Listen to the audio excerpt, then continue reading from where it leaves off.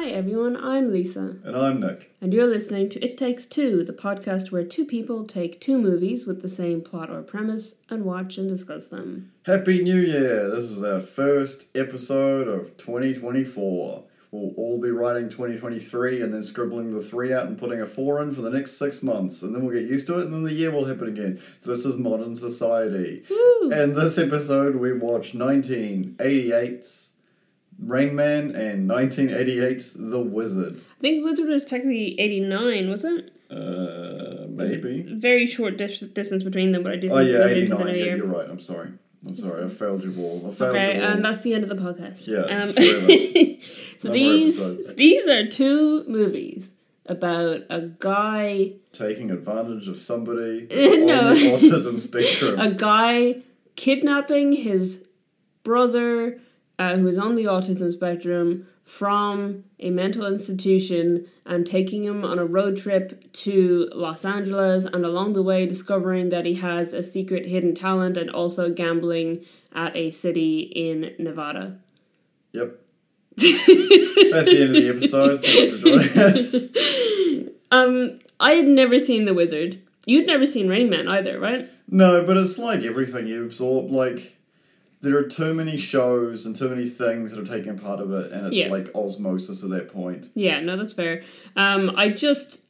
This is one that I've heard people talking about a lot. Like, before we were doing this podcast, I heard people comparing these movies. And I can understand why. Not this episode. Yeah. Before It Takes Two was even conceived of.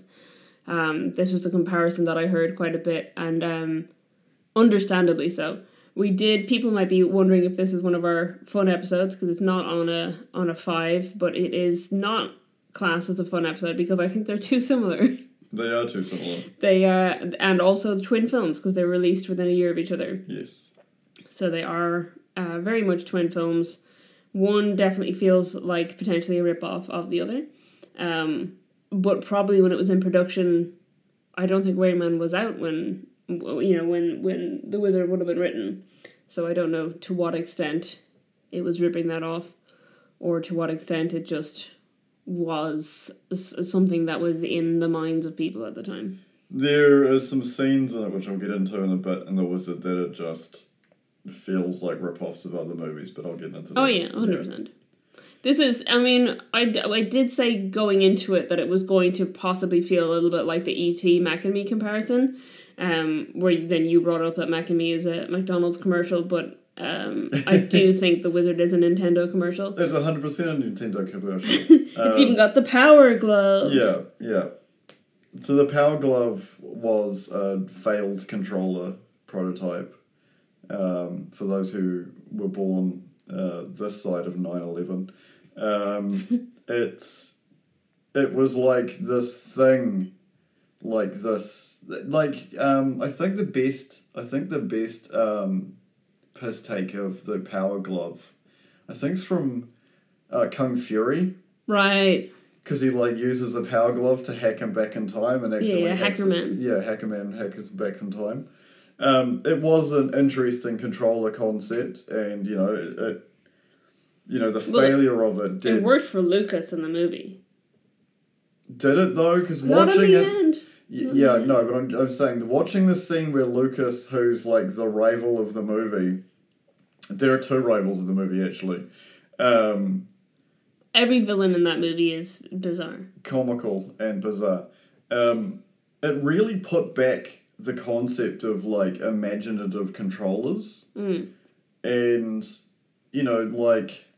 Hoitus being a thing, which for those who are uninitiated is what people who are super obsessed with plane flying that either can't or can't afford or can't physically take pilot's license tests, or can because they're very expensive. You don't actually pay very much for the tests. It's the licensing. No, it's the fuel that's really expensive. Right.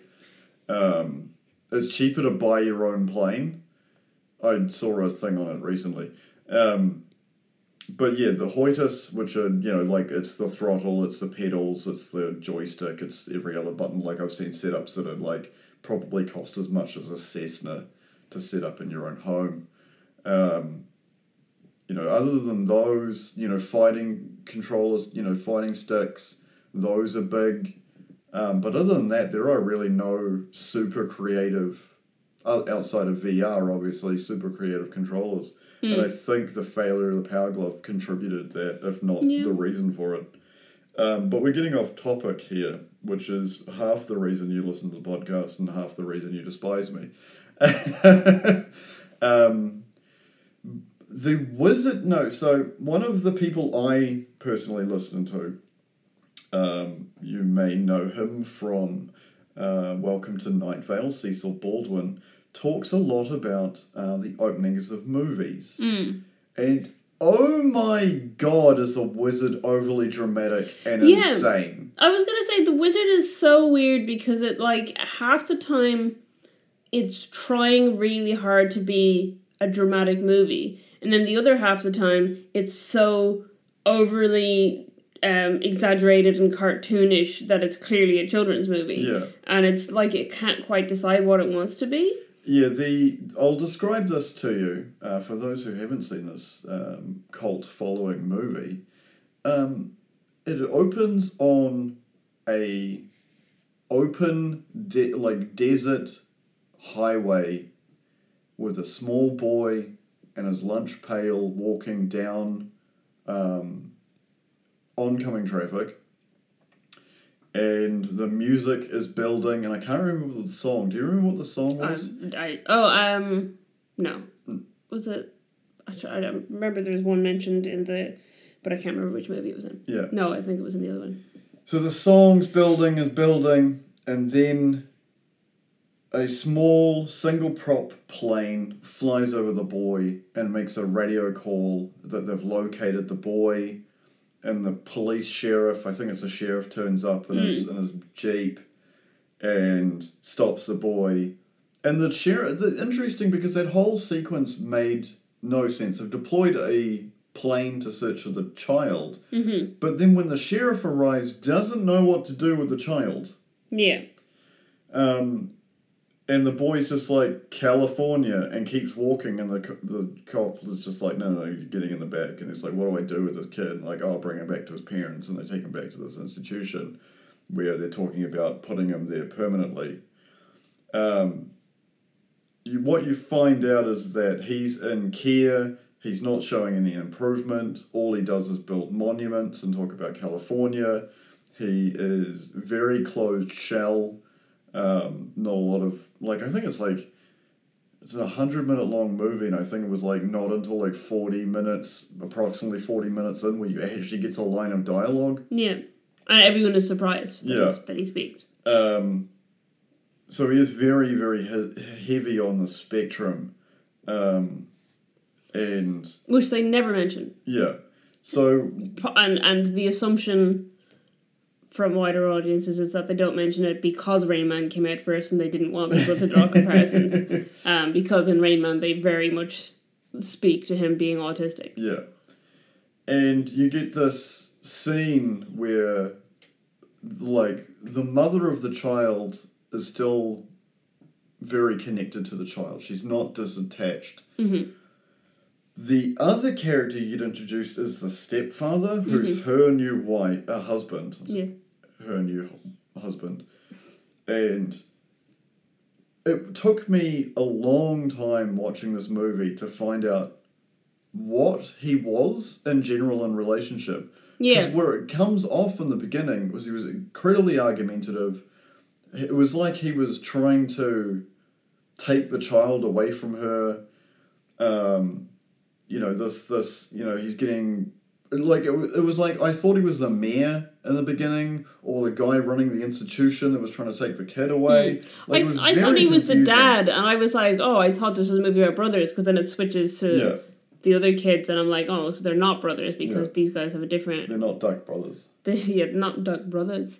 They're with Beau Bridges as their dad, and then it turns out Beau Bridges is the dad of all three kids, and... but the mother has custody of the youngest. Yeah. Rain Man's tone is completely different in the beginning. Oh, yeah.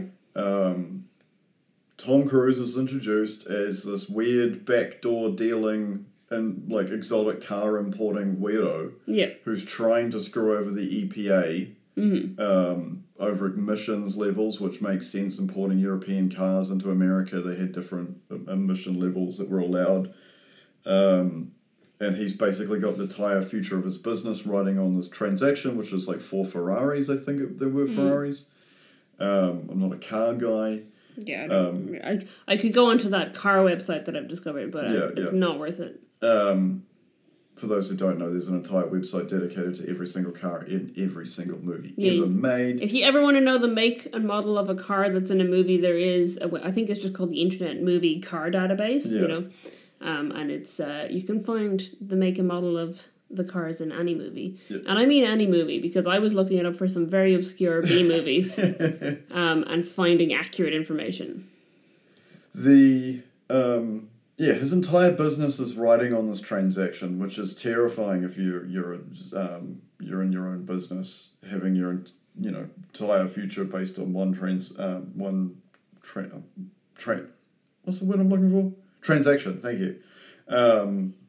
Then you turn out that his girlfriend of a year is also working there, and that they're going away on holiday, and that's when Tom Cruise gets a call about his father passing away. Yep.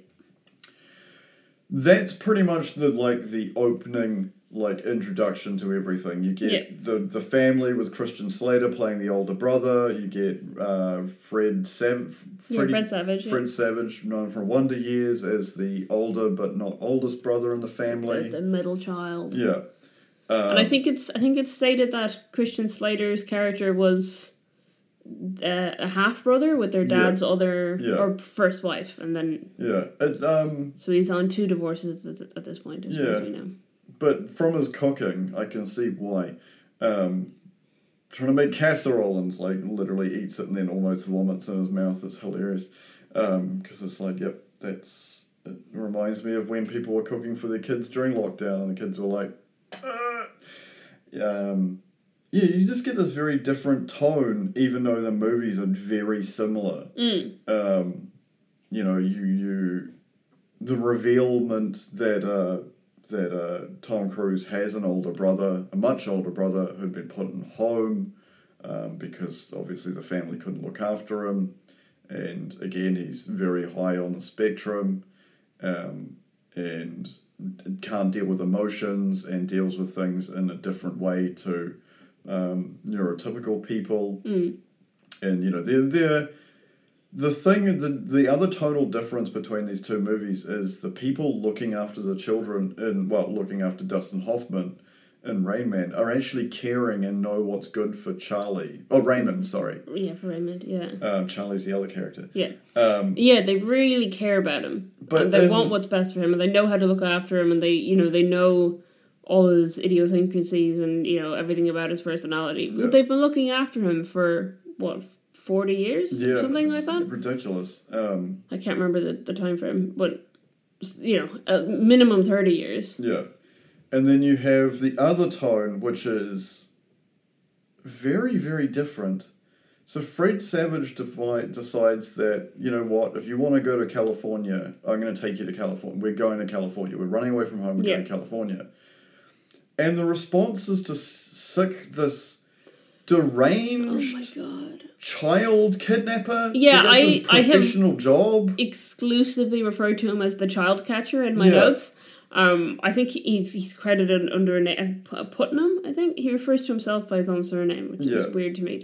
Imagine Doyle does this. Yeah, for those who haven't seen this movie, I will describe him to you. He's a bounty hunter. Yeah, he's a bounty hunter exclusively for children. Yeah. He's a wiry, weird-looking dude with a receding hairline and glasses, and he comes off as trying to intimidate people, but he just comes off as the creepy uncle. And if you are a parent, this is the last person you would ever hire to look after your kids in a controlled setting. Yeah. Let alone go find them out in the wild. Track them down. Yeah, and the what really gets me about it is he's supposed to be finding these children. And yet most of the things he does are just trying to hinder the parents from finding the children. Yeah, because if he literally says it, he says it. If someone else finds the child, he doesn't get paid. So instead of putting his efforts into looking for the children, he puts his efforts into like slashing the dad's tires and stuff like that. And it's like, what are you doing? Yeah, who is this character? Like, you'd think that the dad then would go to a payphone, I guess, and call the mother and be like, listen, I don't know who this guy is that you found, but you need to stop him. Yeah. This is a criminal that you're sending after our children. It's very bizarre. Yes. You know, you have this very serious movie with Rain Man, and then you have this comical, like, slapstick, but, like, super overly dramatic movie, I assume, aimed at children, when the writers put, you know, paper on the table in front of the execs. But you just get this weird mismatch of, like, some serious stuff happens in that movie, and it's just glossed over. It takes me back to spoilers for the movie Gremlins, which is one of my favorite Christmas movies of all time, which we brought up in the podcast we did with Gremlins and Critters. One of the characters talks about how her dad died by dressing up as Santa Claus. I think this has got to be at least the 4th time we've mentioned this on the podcast. It's not mentioned for the rest of the movie, and the main character is just like, oh, okay, that's why you don't like Christmas, and then just moves on. It's like your potential romantic interest just told you that her dad went missing, and they found him in the fireplace, dead and dressed decaying. as Santa Claus, broken neck, decaying, and they were like, "What the hell's that smell? It must be a dead raccoon." And no, it's your dead dad who tried to climb down the chimney to pretend to be Santa Claus. Also, why would that be what you do? Don't actually climb down a chimney if you're gonna pretend to be Santa Claus. That's not the way to do it. Yeah. The real Santa Claus has magic that lets him do that. It's magic. Sure. I've seen Nightmare Before Christmas. I've seen the Santa Claus. I've seen The Grinch Who Stole Christmas. Well, the Grinch doesn't have magic. He just is like he's like a cat, I think. You know, the way they turn into liquid. Yeah. Yeah, it's very bizarre. The tone is very bizarre. Yeah, Rain Man is Tom Cruise finds out he has a brother, finds out his dad's literally screwed him out, like, over the money. So his brother has now inherited $3 million, and the only thing his brother inherited was a classic car that he allegedly stole as a teenager. Yeah. And he was just like, "Here's the friggin' car you want, kid." Like, you know, you're... And I mean, I get it, because the money is obviously to look after Raymond. Yeah, I understand the father's, like, point of view. Yeah. Even though you never meet him and he's dead. And you get it, you know, Charlie says it towards the end of the movie, that, like, you know, how this started off was that he was mad that his dad didn't give him, or that his dad cheated him out of the money in the will. But then he was like, you know, in reality, if my son treated me the way I treated my dad, I would do the same. Yeah. He said, what I'm really mad about is that no one ever told me I had a brother. Yeah. Which is sad. Yeah. So yes, let's get into the discovery of their magical abilities. Okay. Little Jimmy. Little Jimmy is a wizard, therefore the name of the movie, at video games. Yep. And this is how we get into the rest of the entire movie, is a one giant ad for Nintendo. Yep. I've already mentioned the Power Glove, every single game and IP you see in the rest of the movie, including the dad who gets super into video games. Oh my god, and the whole, like, the dad and the older brother are out on the road looking for them, and the older brother, like, they're at, like, a garage or whatever, and the older brother plugs a Nintendo into the TV there and just starts playing Nintendo, and Dad's like, you can't just do that. Yeah. And he's like, yeah, you can. You just plug it in. You can play anywhere. It's Nintendo. Yeah. And then, like, he does it in the hotel room, and then the dad gets really into it, and then the next time that they're getting their car looked after, the dad has brought the Nintendo and plugged it in. Wow, guys, it's so portable. Did you know you can plug your Nintendo anywhere? So they start off hustling. hustling at arcade machines with locals. Yeah. They meet a girl at a bus stop. And Haley. Yeah, Haley. I don't know why this is the movie of all the movies we watched that I have actually like remembered the names of the characters. Yeah. There's so often we watch movies that I'm like, name goes in, name goes out. Yeah. Haley's story is far more interesting. Yeah. Because her dad is a trucker. Her friends are all truckers. Her mother was a showgirl. She had great legs. Yeah. Which is a real line that a small child says about her dead mother in this movie. Yeah. She knows the rules of the road, which turns out isn't, because when they hustle a couple of kids and then they take a ride in the back of a livestock carrying vehicle, which is just like a converted, long-bedded pickup truck, they get like to the middle of nowhere and then they just get robbed for like $60. Yeah, it's bizarre. It's and another like weird. I count those guys in the weird villains of this movie. Yeah, and also the kids, the weird bully kids who steal their shit. Yeah.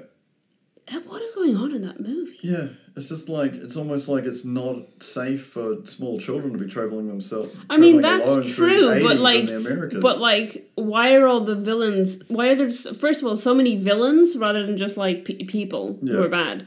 They're villains and they're like cartoonish. Yeah. And they behave in such weird ways. Yeah. Haley is incredibly good at craps. Yes. To the point where she doesn't even need to see the table. Because her mother had a gambling addiction. Yeah. But which is kind of glossed over a little bit. Yeah, but still, I don't care if your family member has a gambling addiction. It doesn't automatically make you good at gambling. Yeah. The reason that people have gambling addictions is because they're bad at gambling. They're bad at gambling and they don't know how to stop. Yeah. For those people who are suffering, like a little bit of throw out here, like get some help. There are ways you can gamble online for free. Now, don't get me wrong, there are ways you can gamble for real money online. I'm just saying there are ways to sort of get the hit without without spending money. Yeah. There are plenty of games online you can play that are basically gambling, except you don't actually have to pay any real money except for buying the game, and I would recommend those. I've never met anybody who is a successful gambler.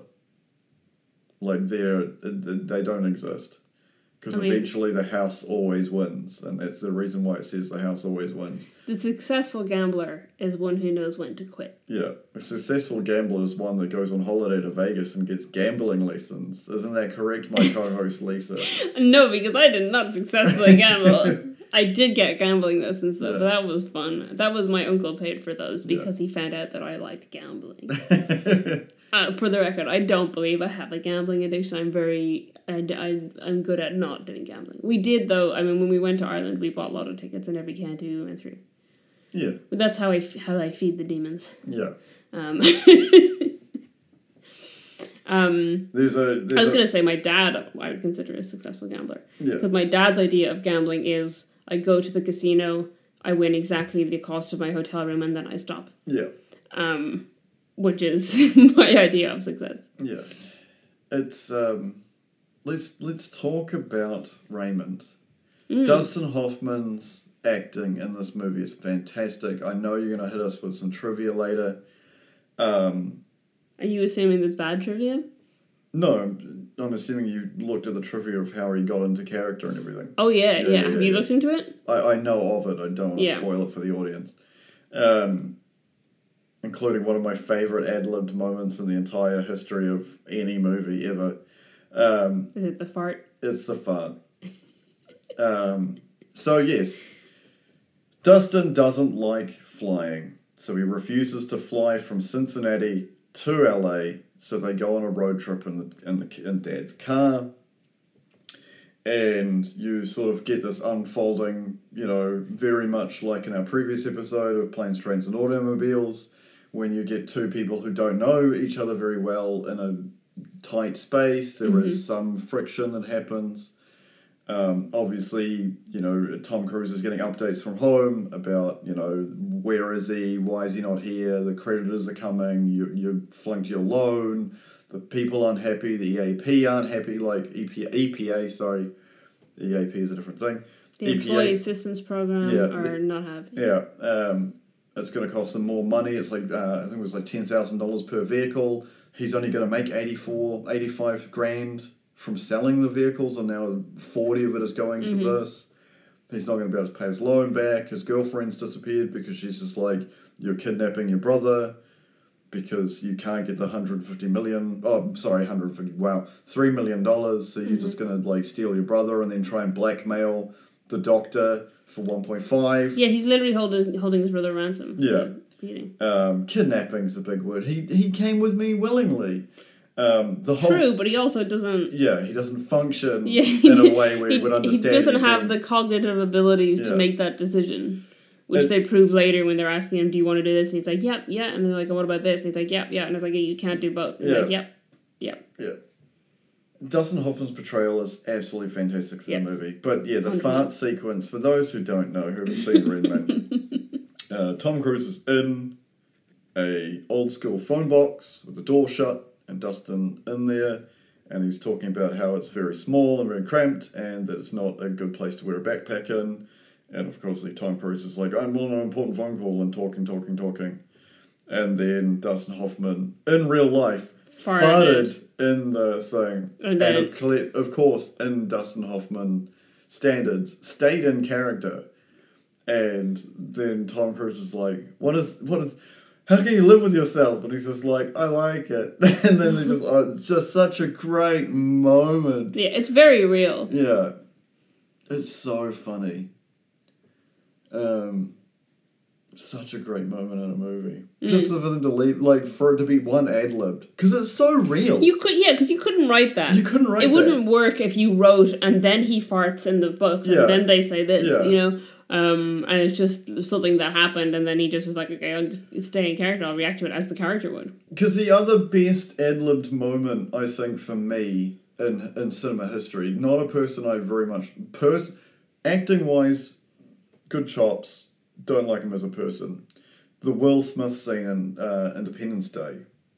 Which one? Where he's dragging the alien in his parachute, spoilers, dragging the alien in his parachute across the flats to get to the army base. And he goes, what the hell is that smell? And starts kicking the shit out of the alien corpse. It's because they're on a flat that used to be a lake, and when there is literally like a rancid fish smell. Yeah. And of course, obviously it's very hot. Obviously the scene would have gone on for a while. The dummy that Will Smith is dragging, he's got all these lines. He looked very sweaty, so I'm assuming it was a very, very warm day. The smell would have got to him, and he just absolutely snaps, and just that's an absolutely fantastic scene. It's just like, what the hell is that smell? Also ad-libbed because it really did stink. So one of those absolutely fantastic moments. The obviously Alien is another one where they didn't tell the cast what was going to happen, and you can see the cast members break character as they're squirted with liters of fake human blood. Anyway, Dustin Hoffman, every portrayal, one, he makes us the threat, the ransom for his brother. He's looking, his brother wants to eat pancakes, he's looking for a toothpick, the waitress helps him out and drops the toothpick box, and the toothpicks fall on the ground, and he instantly counts them, as we all know from osmosis of Rain Man scenes that have been put into various forms of other TV shows and parodies. And then he's like, oh, how much is in a box? Oh, $2.50. Well, not bad, brother. You're pretty close. And she's like, there was 4 left in the box. So he's like, oh, okay, that's interesting. Also, he knows the waitress's phone number because he read the phone book. Yeah, he sees her name, and he has memorized the phone book as far as halfway through the G's. Yeah. Funnily enough, the names that he says he's memorized to are Dustin Hoffman's actual mother and father-in-law. Yeah. But yeah, so he literally just sees her name and is able to recite her phone number to her. It's weird. It'd be unsettling if you were a waitress. Yeah, in this day and age, that would be like, I'm calling the police. Yeah, oh god, I've been doxxed. Yeah. IRL. Yeah. Because you have to pay extra. Well, you do in New Zealand, I don't know what it's like. In the rest of the world, if you have a landline, you have to pay the landline company not to put your name. Like, in the phone book? Yeah. Yeah, I think in Ireland you could just... I mean, it's been a long time since I lived somewhere where we had a landline. I think you could just choose whether... You had to, like, select a thing, whether to opt out of it or not.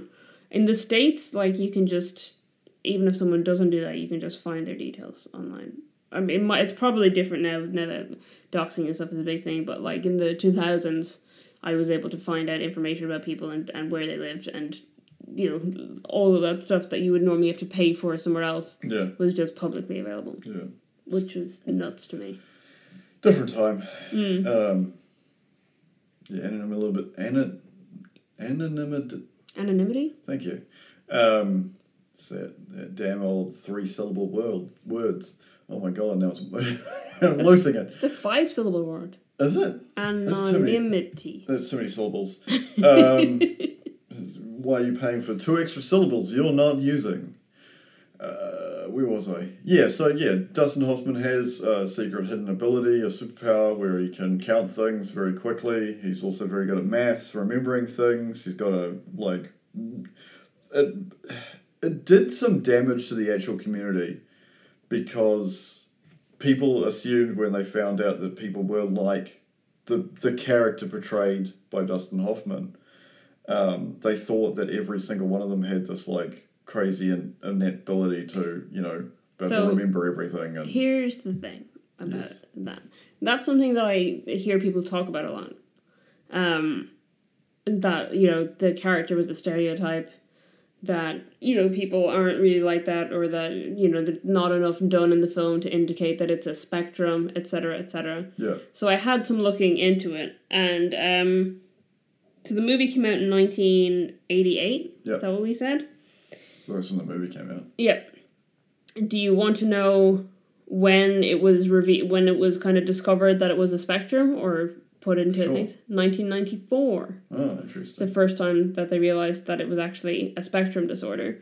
So autism was first described, or the word autism was first used medically in 1911 to describe some symptoms related to schizophrenia. Right. It wasn't until 1943 that the condition known as or the disorder known as autism was kind of discovered and coined. Yeah. But believed to be still connected to schizophrenia potentially, and also only occur in children. Yeah. It was 1980 that was the first time that infantile autism was listed in the DSM, which is the Diagnostic Statistical Manual for Mental Disorders. Right. 1987, 1 year before this film was released, is the first time that the DSM changed the name to autism disorder and admitted that it occurs in adults. Right. So I think that it's kind of like what we've talked about in some of our Pride episodes, where in the lens of 2023, looking at it, you can look at it and say, oh, but, you know, this isn't representative of people with autism spectrum disorders. This doesn't go into it being a spectrum. This is a stereotype. This is whatever. At the time that it was made, no one knew anything about autism. Right. It was not, and it was so unusual to have a lead character and a title character who had an autism spectrum disorder, and also to portray them as human. Yeah. Like, that was literally unheard of at the time. And I think, sure, it's not a perfect portrayal, especially looking at it from today's understanding of things. But I think you need to take it in context and say, actually, in 1988, that was revolutionary. Yeah. You know? And that's how I feel about some of the, you know, queer films from the 90s, that they're far from perfect representations, but they are, like, in context of the time, it was amazing that they were getting anything at all. Yeah. You know? It's interesting too because there was a joke that came up recently that I'd shared with some friends and we all had a good laugh about it. It was basically accusing the modern generation of like autism didn't exist back in our day. Mm-hmm. You know, the old boomer joke, haha. Yeah. Yeah, we all remember aunties and grandparents that were like, no, this is a special silverware, this is a special cutlery that exists exclusively in this cabinet and it can't be opened or touched and it's never to be used, it's just to be looked at. Really? No autism before the modern era, right? I mean, you know, I come from Ireland. Yeah. And the Irish myth about it is so fascinating. I was going to ask you to bring it up. Yeah. Thank you for segueing without my assistance. But this is the thing that like people. It's not that autism spectrum disorders didn't exist. It's that we didn't understand them. We had no understanding. And there is, I mean, it's quite famous, and it's not just in Irish mythology, but in Irish mythology, there is a thing called a changeling, which is where your young child, you've got a baby, and when they become a toddler, they don't act like a toddler. And, there's a whole descriptions of what they act like, and those descriptions are pretty much a checklist of how autism is displayed in toddlers. Yeah. And in early development. And they were known as changelings because they believed that the fae folk had switched their child with a fairy child. And what they then would do is you leave the child on a hill overnight, and if it survived in the morning, it meant that the fairies had brought back your original child. And I don't think many of them survived to the morning, unfortunately. And it's also, I mean, it's like people say the same thing. I mean, I know I'm linking this back to queerness again. It's not. I'm not saying that they're connected, but it's a similar situation where people say, there's way more gay people now than there were 30 years ago, 40 years ago. Like, you can't all suddenly be gay. Why is this happening? And actually, it's because they all, first of all, it was not acceptable to be out, and also, so many people died of AIDS. Yeah. So many people had HIV, had AIDS, and there were literally it was an epidemic. Yeah. And so people will cite, they'll be like, oh, there's not that many people from these generations that are gay, and it's like, yeah, maybe that's because they died in the 80s when people were too afraid to touch them to help them. But you also get statistics about things like left-handedness. Like, people say there's way more left-handed people now. But if you look at the statistics, it's like, a really low percentage of people presenting as left-handed up until the point where it was no longer, like...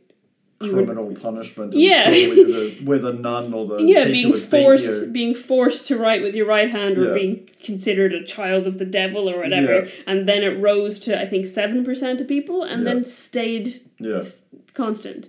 And the same thing is happening with queer people. The same thing is happening with autism spectrum disorders. Epilepsy is another one that, it was something that was seen as like a sign of possession. And you were locked up and whatever. And it's like, oh, no, it's just a condition that some people have.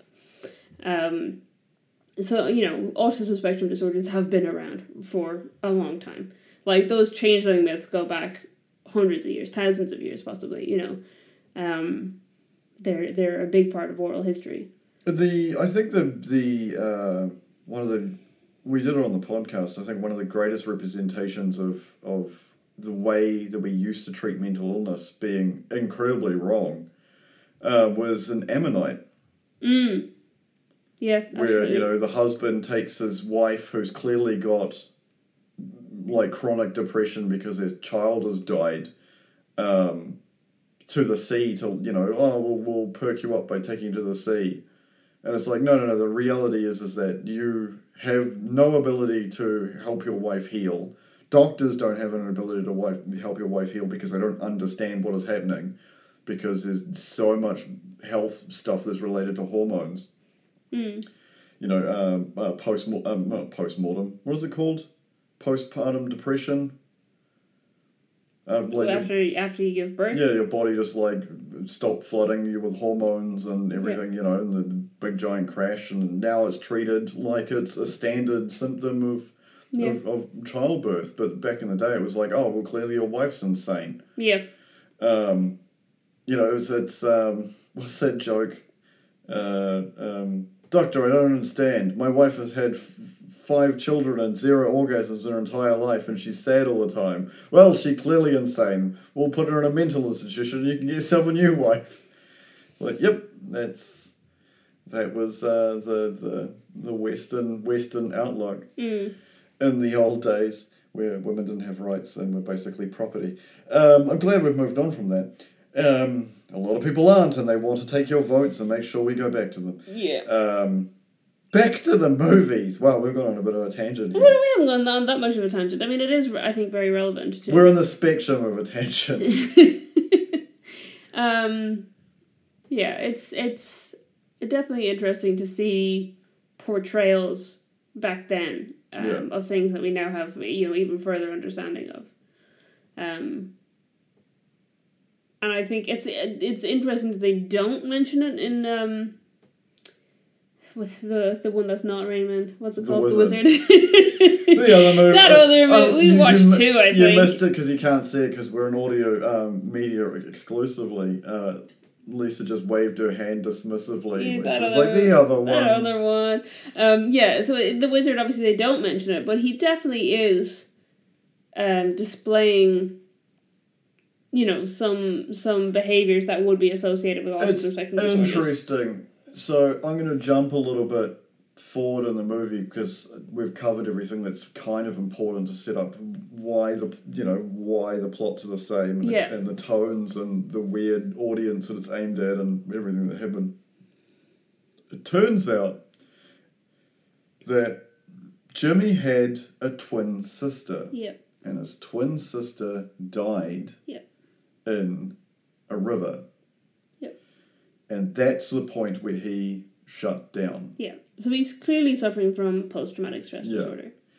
And him going with his brother and the girl and going around the country and basically hustling punks for $20 so they can pay more. There was a lot of like, country folk to get around for their trip to Seattle. Oh no, it's not Seattle. To LA. Reno. Reno is the Reno in Nevada. Yeah. And it's the first time he sort of like starts opening up and realizing that he actually wants to be doing this. His only motivation previously to that was, I want to go to California. Yeah. And there was no one that was going to stop him.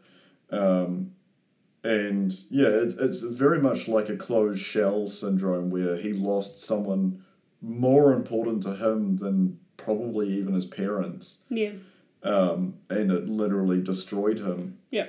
And I think, based on what we learned in the movie, I think if his sister hadn't have passed away in that accident or passed away at all, I think he'd be, I would say normal, but I say normal with air quotes. Yeah, I think he definitely still has an autism spectrum disorder. Because he's not processing that in the same way that someone who is neurotypical would. But I think he would, you're right, I think he would be more, he would function better in society than he is at the, when we meet him. But it is like, and it's in both movies, they don't just have an autism spectrum disorder, because obviously in Rain Man, Raymond also has savant syndrome. Yeah. And here in The Wizard, Jimmy is clearly suffering from PTSD. Yeah. But both of those are, I was going to say comorbidities, that's not the right term because it's not related to death, but they both are conditions that are connected with and can exacerbate symptoms of autism spectrum disorders. So if you have an autism spectrum disorder and you suffer a trauma that triggers PTSD, like it can exaggerate your behaviors and your symptoms, or it can create new ones, because your brain doesn't process it in the same way that someone else's would. And savant syndrome is highly connected with autism spectrum disorders. It's I think the vast majority of people who have savant syndrome either have an ASD or they have a brain injury. Right. It's not, and this is the thing you were talking about with, people assuming that people with autism are, have these special abilities or whatever, which is, there is one line in Rain Man which annoys me, just when he goes to the doctor and he's like, oh, but does he have any special abilities? It's like, that's not how it's seen or treated. There's no way a doctor would say that. Like, that's a weird thing for the doctor to say. But, he is a small town doctor. Yeah, fair. But the thing is that, like, people with savant syndrome do have, like, an intense interest in and abilities in certain areas, but I think it's 1 in 200 people with savant syndrome or ASDs have one of the. I think it's something like 1 in 40 people with ASDs have savant syndrome. Yeah. But 1 in 200 of those have one that makes their abilities better than someone who doesn't have a syndrome or an ASD. Yeah. You know what I mean? It's normally just that they are skilled in one area to the point that they can do that the same as someone who's not suffering from anything else. Yeah. So you wouldn't quite know it. Like, it's not.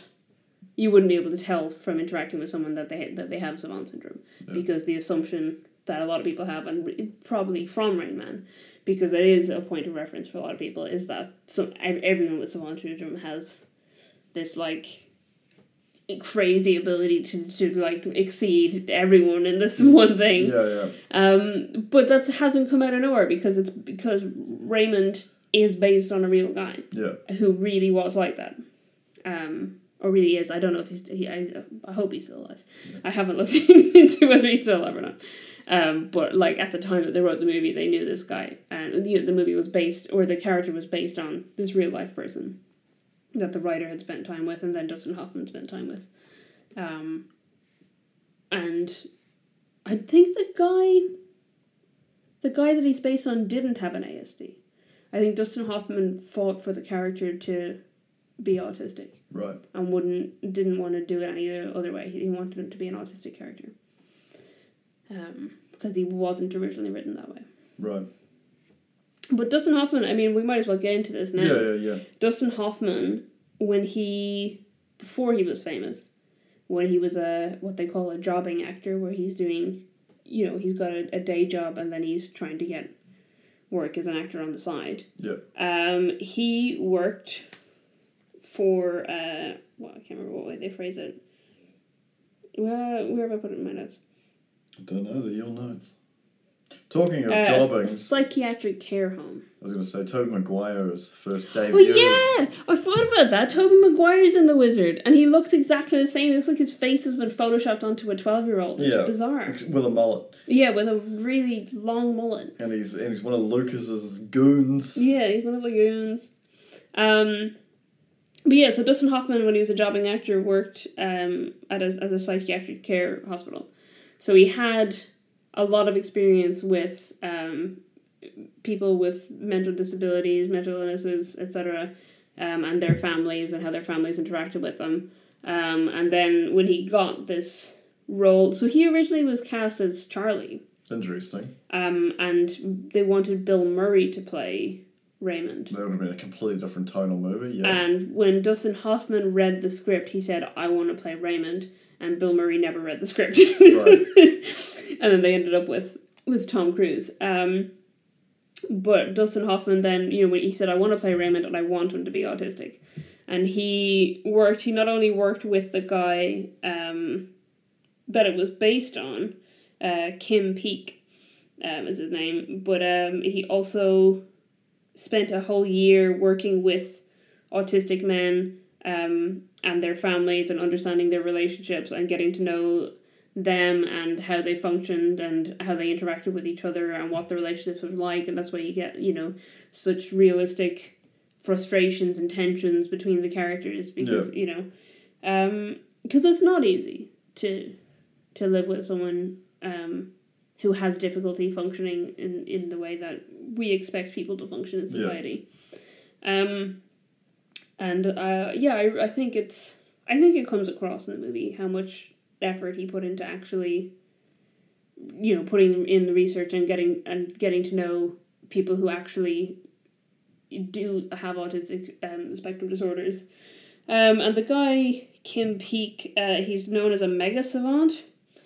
So he's like 2 times larger than the rest Yeah. So the writer had met him, and the writer of the movie, I can't remember if I wrote this down somewhere or not, but the writer of the movie had originally done a different movie. That was it was made, and it was based on his own, like it was like written about him pretty much. I don't know. I don't think I've actually taken this down, so I'm just gonna bullshit my way through this. So I don't remember the name of the movie. I can find out, but it was the writer of the movie had a friend who was autistic, and was institutionalized, and he helped him run away from the institution, and that's where he got the idea of doing Rain Man. Right. But they had made like I don't even know if it was a documentary or a dramatization of those events, where he's a character himself. And then it was when he met Kim Peek and discovered about savant syndrome and his how good he was with numbers and things like that he was like, oh, this is the character I want to write. Yeah. And I want to put him in this movie, which is why then obviously Dustin Hoffman spent a lot of time with him.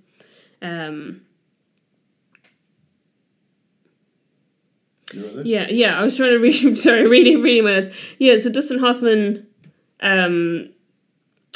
also spent time, because like I said, he was spending time with the families of people as well. So Kim Peek's father was someone that Dustin Hoffman spent time with, and he promised him that his goal was to share Kim's experience with the world. So Kim Peek is dead. Sorry, I've just saw that. So I'm sorry. Because he became quite well known after the film was released as well. So he ended up traveling around the world and impressing people with his memory skills and his, the fact that he could, like Raymond does in the movie, read a book and just remember it all. Yeah. Which I would love to be able to do. I have like books that I would consider my favorite books, and I couldn't tell you a single thing that happens to them nowadays. I'm like, yeah, this is the book. I really like it. It's like, what happened? I like the vibes. It was well written. What was it like? I think one of them, Death, loses his memory and joins the French Foreign Legion. Is that in my favorite book? I don't know. It happens his horse has to go find him. His horse has to go find him. Discworld. Yeah, I mean, Reaper Man is... I don't know where you're getting this from. Reaper Man is my favorite... is the book that I often quote as my favorite book. Yeah. He doesn't join the French Foreign Legion, though. Doesn't he? He goes off and calls himself Bill Sands, I think, and just lives on a farm, and he uses his scythe that he normally uses for... Maybe it was was there an adaptation? Was there a cartoon adaptation? I feel like there was a cartoon. There might have been a cartoon adaptation. There was cartoon adaptations of like Weird Sisters and stuff. I don't know if there was one of Reaper Man. There might have been. I've never seen it. Because that's my memory of it. Death forgets loses his memory and joins the French Foreign Legion. And his horse named something silly. His horse's name is Binky. Binky, that's right. He has to go find him. I'm misremembering things from your memory. That's confusing. We've got 4 layers. What's amazing is I don't think we've talked about this, and yet you were like, I know what your favorite book is. Yeah. Autism spectrum disorders. I really like Reaper Man. Yeah. It is. He just decides to go on holiday, and he lives on a farm, and he uses his scythe to just like cut wheat, I think. Yeah. And then, before. Yeah, and it's not his horse that comes with. I think his horse is with him, but it's in his absence. I think because the way gods and stuff work in Discworld, it's when people believe in them they start to kind of manifest. in his absence, there's suddenly like a death of rats and a death of horses and a death of whatever else, and it's the death of rats is the one that convinces them to come back, I think, in the end. But like also people are dying, and then there's no one coming to reap their souls, so they're just like, okay, I'll get back into my body, and then there's a zombie apocalypse, yeah. But they're like mild-mannered zombies who are just like, oh, I guess I'm stuck here. Anyway, what were you talking about? The autism spectrum. It's interesting, yeah, because there are people that have special interests. It's you can't count cards with it. It's usually something useless and detrimental to either your spare time or your bank account, which have been some of my hobbies over the years. It's the thing that I want to move on to right now, if you allow me. Mm-hmm. The audience has no power. You have no power over me. Well, I guess you could turn me off. The reason the movie is called Rain Man, right, is they get trapped in a sleazy, rundown motel on the side of the road. It is referenced earlier on in the movie. Yes. First, but Dustin Hoffman's character Raymond doesn't go out in the rain. And then Tom Cruise starts putting things together. He's like, hang on a second. I had an imaginary friend when I was a small child, and that's when it's revealed like later on that he had a photo of them together. Yeah. Because his memory was that he had never met this brother. He didn't know the brother existed. Yeah. But he had like an imaginary friend called the Rain Man. Yeah. And who used to sing to him. Yeah, and then you have this moment where Tom Cruise is going to run himself a bath, and Ray just freaks out, and he's like, no, you're going to burn the baby, you're going to burn the baby. Yeah, he's like, hot water burn the baby. Yeah, and it turns out that the reason that he was put in a home was they were terrified he was going to kill him, like hurt him. Yeah. And you see just by accident, not not intentionally. There was no malice behind it. And you find out later when they finally get to LA, they've had their fun gambling trip and have been thrown out of Nevada, not just Vegas. And they go back, and then he's just like cooking breakfast and sets the fire alarm off and just panics and tries to smash his head through the glass. Yeah. And I think that's when Tom Cruise's character, who's honestly up until the point where he realized that the Rain Man and his brother are the same person. Yeah. Is kind of a piece of shit. Yeah. And it's not unlike Tom Cruise to play piece of shit characters who then by the end of the movie you're like, oh no, I'm the good guy now. But it's like, nah, you've done too much work to be the good guy. You're still like a self-centered piece of shit, even if you've learned your lesson and moved on. I think there's a lot. It's I think it's well written, because I think there's a lot of complexities there, because obviously, I mean, he's a piece of shit to begin with. Yeah. But he also has had a really negative relationship with his father. Yeah. His mother died when he was very young. Mm-hmm. He has this opinion that his father never really loved him, never really trusted him, or whatever. And then there's the reveal that he had this brother all along, and that his dad was going to visit the brother all the time, and was letting the brother drive the car, and was being really nice and caring for him, and left all this money to him. Yeah. And there's gonna be some hurt there that like, oh, why didn't he treat me that way? Yeah. But then you kind of, I think it dawns on him, and it's all subtext a little bit without they don't go into too much exposition of it, but that like maybe the reason that he was treated the way he was because the father was had spent 18 years before his birth, because I think is there an 18-year gap? It's a long, I think it's an 18-year gap is what they say, and had spent, or else that he was 18 when he went to the thing, which gets it to 16-year gap.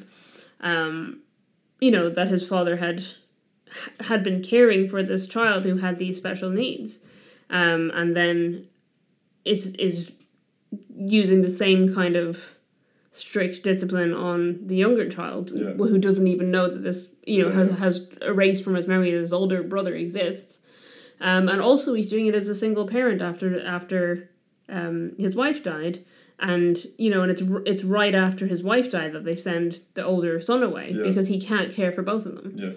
And I think to some extent he, by the end of the movie, also has some sympathy for his father and what his father did. I still don't think he likes his father, and that's totally fair. It seems like his father probably wasn't the nicest of fathers, or not the best of fathers. It also is from that era of just not being able to talk to your kids because of the indoctrination that is given to male children, and it continues through every single generation. If you can't show any weaknesses, you can't show any emotion, because you have to be the pillar that holds up society, which has caused a lot of toxic male behaviour. Yeah. And I think that's also a contributing factor, that he just couldn't be like, hey, look, do you remember your brother? Be like, no. It's like, well, you should remember your older brother. Like, he's, let's go visit, when he was old enough to understand, not waiting until he was 16 to be just like, screw you, Dad, I'm leaving. Like, that's very weird to me. But then, again, it could be the fact that, generation difference, because if Tom Cruise is supposed to be, in his 30s, in the 80s, that would have meant that, I can't remember the numbers. It was like 50s when he was born, right? Who? Dustin Hoffman's character? Would have been, yeah. Yeah. That makes sense, yeah. Yeah, so obviously, the father would have been from the World War II era, which there was a lot of damage done during that era to children. Yeah, because I think he says Charlie was born in 1962. Yeah. Is that right? Yeah. So he wouldn't have even have been in his 30s yet. Right? He would have been 62, 88. Yeah, he would have been 26. Yeah, so yeah, sorry, yeah. So there was a lot of that going on. It's I think we've spent a majority, like normally, and I maybe I'm misremembering it. You as the audience will be able to tell us. I think we normally spend more time talking about the worst movie, right, genuinely, and I think we spent more time talking about the good movie in this case. Yeah. It's because in The Wizard, it's just a lot of overly dramatic weirdness. Yeah. And the part that because we're getting near the end of what, sort of the key moments in Rain Man. We'll go back to The Wizard for a second. Mm-hmm. So they get to California. They're in I think they're in Los Angeles. I'm not sure. When? At the end? Yeah. Yeah, they get to Los Angeles. The dad and Christian Slater are there. Bo Bridges is there. Christian Slater's there. The mother kid, and the stepfather. The mother and the stepfather are there. The hungry child predator is there. They're on some weird tour.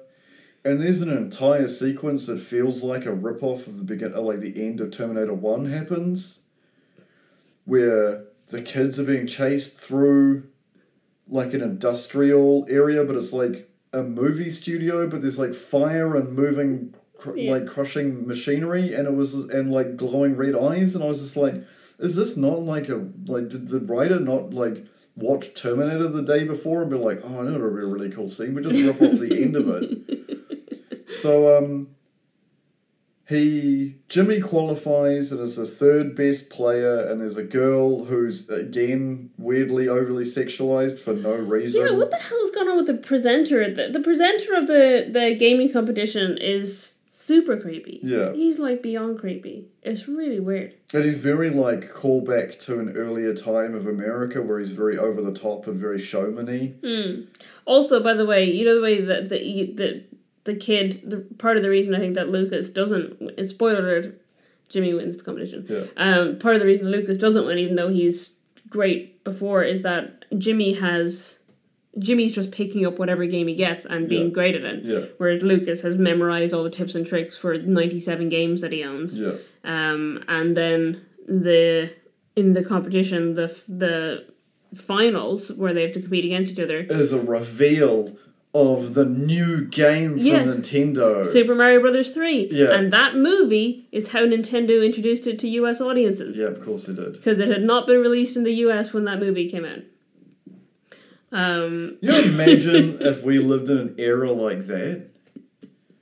Where games were announced through weird movies, weird just had a movies. movie where I was going to say the only one that comes to mind that was a big thing recently There wasn't, well, it is controversial, but it's not super controversial. You imagine an entire movie based around the reveal of Starfield. Right. Oh my god, it's Starfield! Like how he did, like how everyone reacted with the trailer first dropped. Right. And they were like, oh my god, Bethesda's making a property outside of Fallout. Oh my god. And of course we got what we got. I've yet to play through it because my computer doesn't have an SSD in it that's big enough to put the game on. Thanks, Todd. Thanks, Todd. Thanks, Todd. What a stupid thing. Anyway, anyway.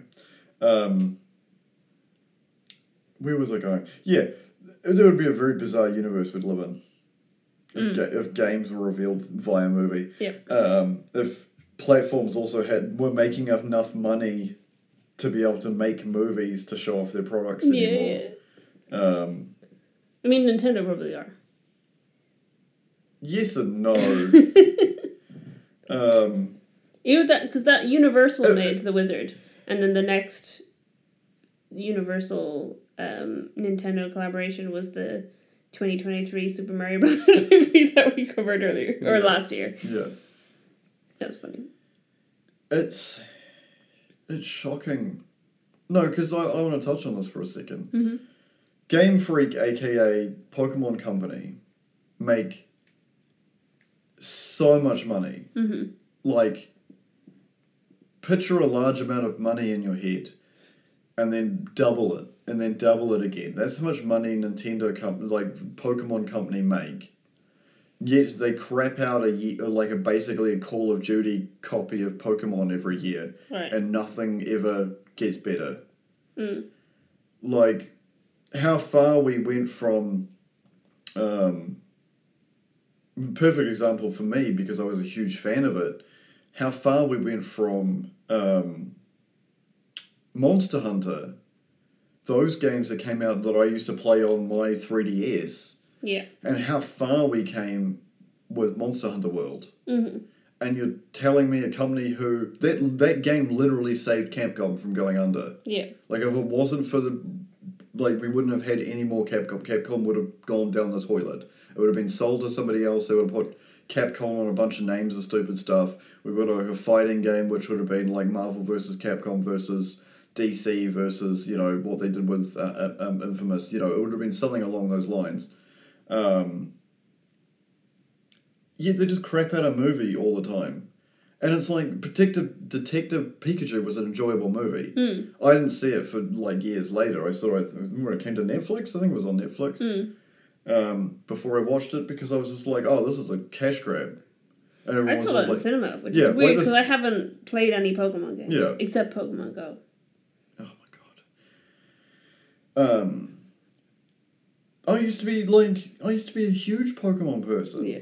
I used to be obsessed with Pokemon. Mm-hmm. And then I just got a game again. Yeah. And I was like, there's nothing new. Mm-hmm. Oh, you waited till the console got better and then you put more mechanics in it. So you didn't make the game better. You didn't improve. You didn't make it better for the audience. And it's like the recent ones have been like super toned down and been real handholdy. And that's not from my personal experience. It's from other people's criticism.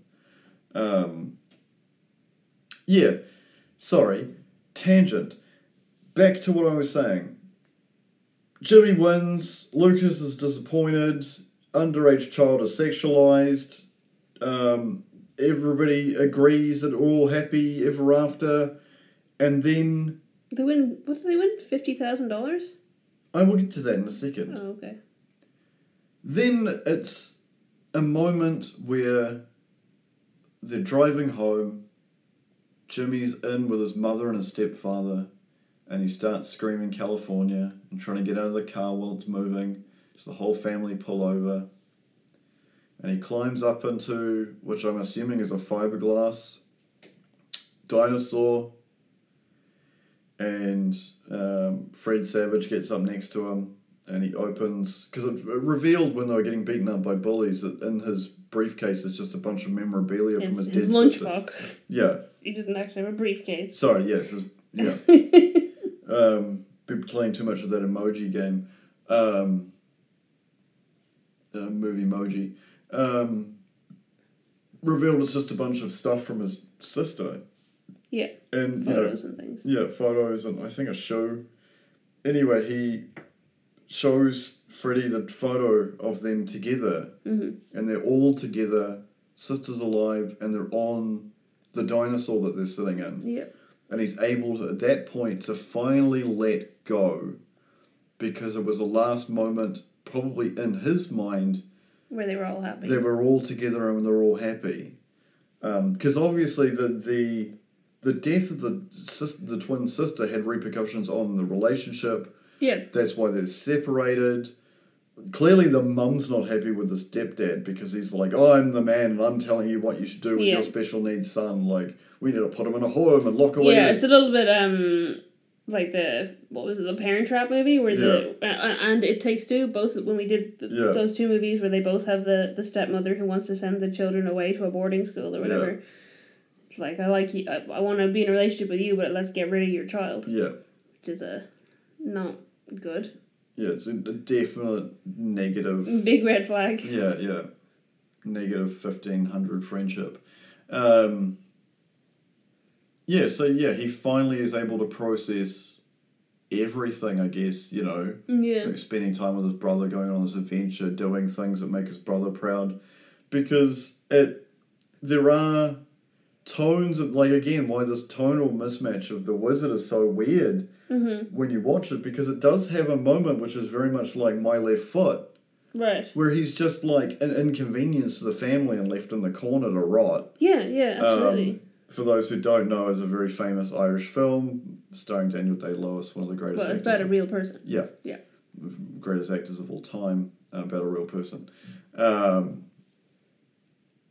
With Rain Man, you sort of get this nice sort of like you mentioned earlier, Raymond, do you want to stay with your brother? Yes. Do you want to go home to the institution? Yes.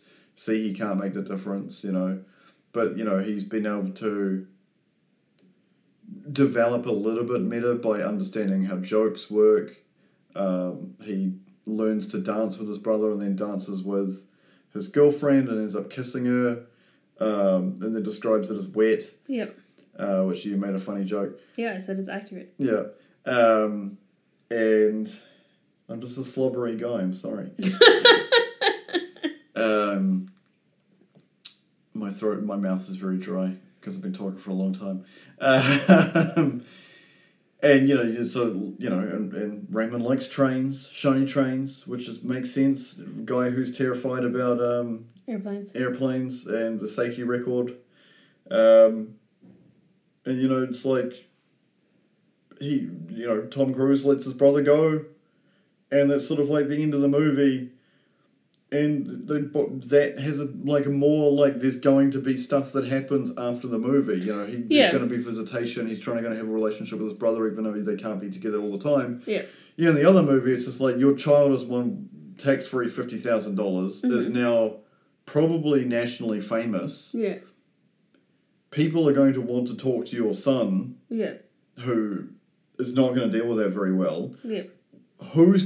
Are you going to steal as the parents? Are you going to split the $50,000? Yeah. Like, there are so many more questions that are asked before the movie ends. Like, how old is Haley and why did she get left alone by a trucker dad? Like, her mum's dead and she just lives in a trailer with her dad's on the road all the time? Yeah, I think she's supposed to be about the same age as Corey, which is Fred Savage's character. Yeah. And the child catcher at one point references the ages of the two boys. So he says that Jimmy is 9 and Corey is 13. So I assume Haley's supposed to be 13 or 14. Yeah. I think, if anything, she's slightly older rather than younger. I don't think she'd be a 12-year-old. I'd say she's maybe supposed to be 14. Still disturbing. Yeah. I mean, there's the whole... Literally, it's stuck in my mind when they ask about her mom and she's like, oh, she's, she doesn't say she's passed away. She says... I can't remember what way she phrased it. It's really weird. She said something really weird, and then she's just like, oh, she was a showgirl, great legs. And then she's like, I've got her legs. Do you like them? Or something like that. And it's like, what are you talking about? It's like, and it's just like regurgitated stuff. Yeah. But then there's the bit where she, in a bid to to stop the child catcher from running away with Jimmy, because he's just walked into a casino and picked up this child. Yeah. Which, I mean, in fairness, if Jimmy just screamed, people would be like, what the hell's going on? But she screams and says, he touched my breast. Yeah. And then people see him and he's like, I didn't touch anything, while he's holding another child who's trying to get out of his arms. Yeah. There's a throwaway line later where he's like, on the phone, somebody's like, she says I touched her breast. She doesn't even have any breasts. Yeah. Which is, what a weird statement to make. But obviously, she's not 100% just regurgitating, so she has some understanding of what she's saying. Yeah. And it's just, I feel like it says a lot about her, just her living situation. Because like you said, most of her friends are adult truckers, and she knows about gambling, and she lives in Reno or just outside of Reno, which is one of the cities people go to gamble. You've got Reno and Las Vegas, both in Nevada, and then Atlantic City in New Jersey. I think there's that famous quote is about going to Reno is when you shoot a man just to watch him die. Pretty sure that was pretty famous. Can't remember who said it. That was a joke. It's Johnny Cash. Yeah. No, but Nevada's one of the few states where gambling is legal. And encouraged. So people travel there specifically to gamble. Yeah. And it's interesting that they, she could just make the money off gambling, but they do get kicked out of the casino as well after they've made a little bit, and pay a commission to their adult friend who was able to do it for them, because you can't set foot on the carpets in those places unless you're over 21. Yeah. I cannot tell you the amount of times I got ID'd in Vegas because I had short hair and was wearing a baggy hoodie, and people assumed I was like a 13-year-old boy. Yeah. When I was, not that. I was into my 20s. People aren't good at judging ages unless you're, like, clearly obvious. Yeah. Like I look young anyway, but I think if you perceive me as male, I look younger. Yeah. Because I got ID'd for I think I bought 2, like, single beers, because, like, at the supermarket they used to have, I don't drink anymore, but they used to have, like, a, imported beer that was, like, in singular cans. Yeah. They were always very expensive and always very exciting to try. And I got ID'd on my 30th birthday, I was going to say 13th, 30th birthday, and the kid who was probably like 19 who ID'd me was just like, hey, can I see your ID? And I was like, yeah, sure, man, read the date. And he's like, okay, like thinking like, that's what I'm doing, bro? Like, what are you talking about? And then he looks at it, and then he looks at it, and then he looks at it, and he's like, happy birthday? And I was like, thank you. my favourite is the time I got ID'd buying tacos and they wouldn't sell me tacos. Yeah. Have I told you that story? Yeah. You were trying to buy tacos in a bar. Well, I was sitting outdoors at this place, and I went in to buy, it was a Taco Tuesday, I went to buy some vegan tacos, and they said, can we see your ID? And I said, I'm just buying tacos. And they were like, yeah, but you need ID to be here. Which was funny because there was a family with multiple small children sitting next to us, and they were not ID'd. Yeah. I don't understand why the small children were allowed to be there. And then I tried to show them my driving license, but at the time, it was when I'd only been here for a short while, so I still had my Irish driving license. I think as well, I was on a working holiday visa, so I obviously wasn't going to, when my future was unclear, I wasn't going to change up my license situation. So I had my Irish driving license, and they were like, oh, we can't accept that here. Which is horseshit. Oh, no, it's legal in New Zealand. You can't accept foreign licenses as photo ID for breaking purposes, things like that. No, I was talking about the fact that you got ID to buy a taco. The fact that I got ID to buy a taco. And then it was funny because a friend of mine who, a friend of yours now as well, who was my former flatmate, not at that time, but, in the meantime, somewhere between then and now we were flatmates. Yeah. Went and bought me tacos instead, and it said, if they ask me anything, I'll just say I'm your dad. Which is funny because I think there's a 2-year age difference, it's not. But, I just thought it was very funny that they literally refused to serve me tacos. All I wanted was, 2 vegan tacos. And then when I got them, they weren't even that nice. I don't think I've ever been back to that place since. You never will. Yeah. And Though then they closed. I did go... No, are they closed? And then they burned down. No, I don't know. No, I think they're still open. I did go back during Cuba Dupa one day, not to them, but like there was stalls and stuff in that area, and I bought House of Dumplings had a stall, and I got some dumplings, and the person ahead of me in the queue was Jermaine Clement. Right. Yep. And I was like, oh, he likes these dumplings too. They're The very dumplings were nicer than the tacos. The dumplings were not connected to the tacos, just being served in that general area. Anyway, we've gotten onto a weird tangent now. Yeah. Was Jermaine Clement better than the tacos? What? Just seeing him was a better experience than... Oh, yeah, I guess so. And then what was fun was then he went over and sat with his friend, and I was like, oh, wait a second, that's not just his friend, that's Brett McKenzie. So the two of them were hanging out with their kids, I think, which is sweet. They're just, and in typical New Zealand fashion, just sitting publicly eating dumplings and no one paying any attention to them. So, is there any trivia for the wizard? Because it's getting mighty warm in this room. Oh yeah, it's becoming a long episode as well. Yeah. We already mentioned this about the autism spectrum disorder. The other things I had on here were, first of all, the casino in Reno rejected filming rights multiple times. They said they wouldn't let them film there, and then they eventually got the permission to shoot in that casino because they let a state official's kids meet Fred Savage because he was on the Wonder Years at the time, and a state official's kids really wanted to meet Fred Savage. They're like, oh, we'll let you meet Fred Savage, or let your kids meet Fred Savage if you'll get this casino to give us permission to film. So I thought that was funny. And the kids then were filmed in the scene as extras, I think. Right. But it was cut from the movie, so they're not even in it. The other thing was that I thought this was funny because you did bring it up earlier. The casserole, your fave. Yeah. The other way you were saying it's smoking and stuff. So the effects of the smoke coming off the casserole was an early technique called AB smoke. So they apply a chemical to the surface, and then right before they film, they apply a second chemical, and they react with each other and creates the smoke effect. Yeah. But they also produced like a horrible smell and a really bad taste. Yeah. So when Beau Bridges bites into it, that's his legitimate reaction to eating the weird chemical. So it's not just, comical that the stuff tasted bad. It legitimately tasted awful because it was just a weird mix of chemicals to make special effects on it. It looked like hot dogs and mac and cheese is what he made. And then baked it in a casserole. It was such a weird... It was a very weird looking meal. But not something that you want to eat. Yeah. Would be my thing. In terms of Rain Man, one of the facts that I thought was funny was that the sequence where he talks about all the different statistics of airline accidents has been cut from in-flight viewings of the movie, like one thing, except for one airline, Qantas, who not only keep it in there, but they when one of the movie's writers was flying Qantas, they promoted him to first class when they realized that he was traveling on their airline. Nice. To say thanks for promoting him. And also, it's a true fact.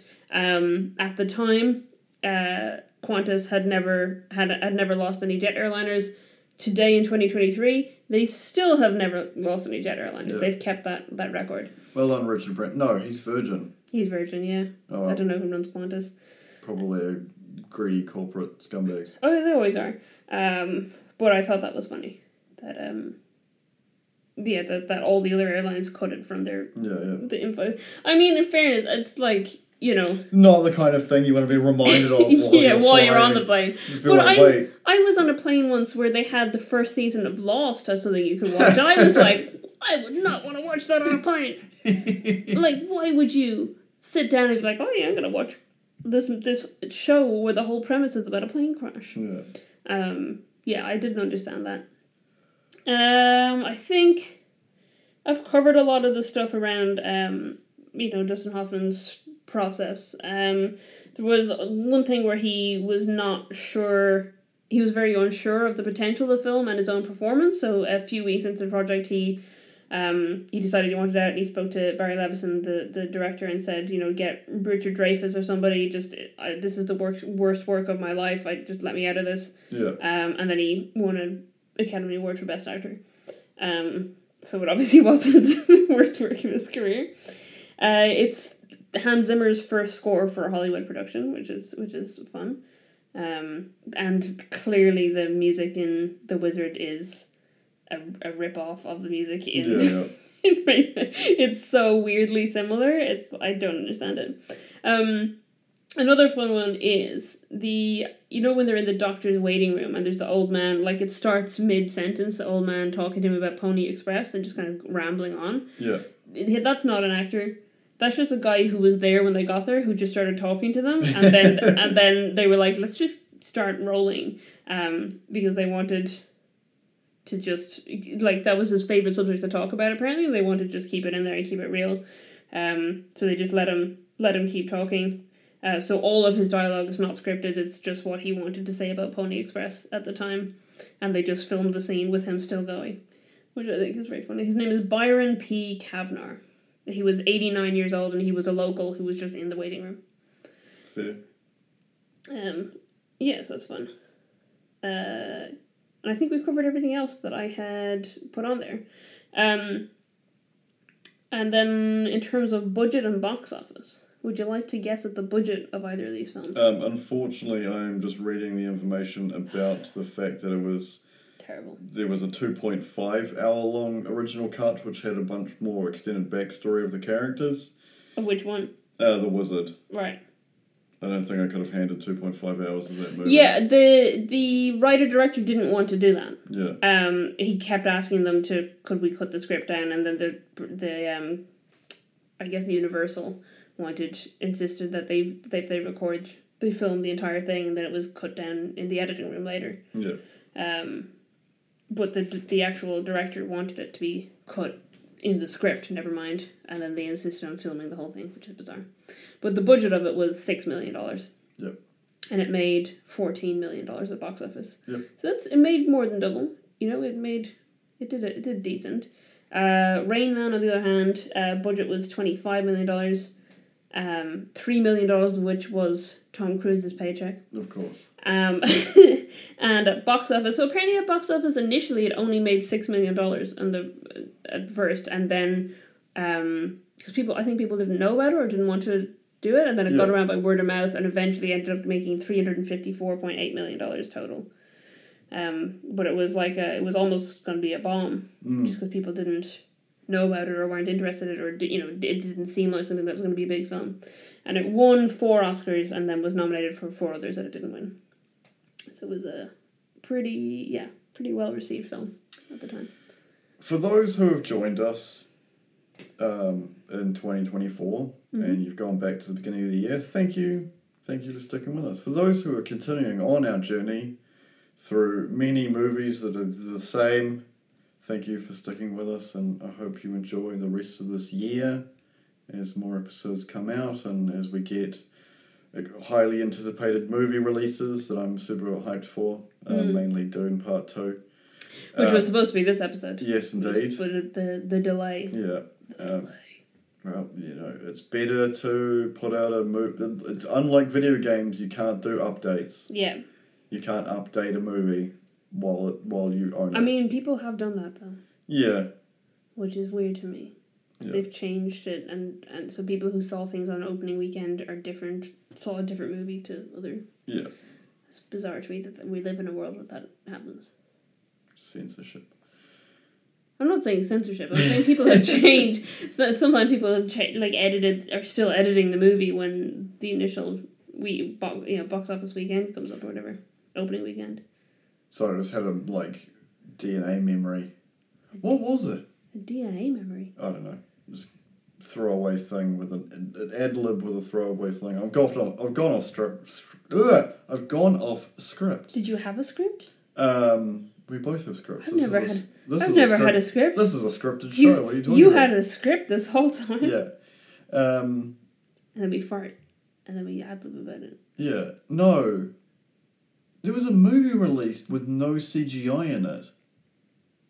I feel like it was a Marvel property. Intentionally, or Like it was leaked. oh, I thought If you know what that movie is, join our Discord and make a comment where you can. If you can't. Wolverine Origins? No, is it Wolverine? Yeah. No, I think that's just someone's edit of it online with that thing. Oh no, it is. Yeah, Wolverine Origins. Prior to its theatrical release, a full-length word print of the film was leaked online, without the CGI portions. There you go. Yeah. X-Men Origins Wolverine is the actual name of the movie. X-Men Origins Wolverine. Like it was going to be a series. Yeah. The first 30 seconds of that movie is... Well, the opening crawl of that movie is better than the entire rest of the movie put together. Goodbye, I guess. Yeah. See you... No. Hear from you soon. That's more open-ended. Alright. Goodbye.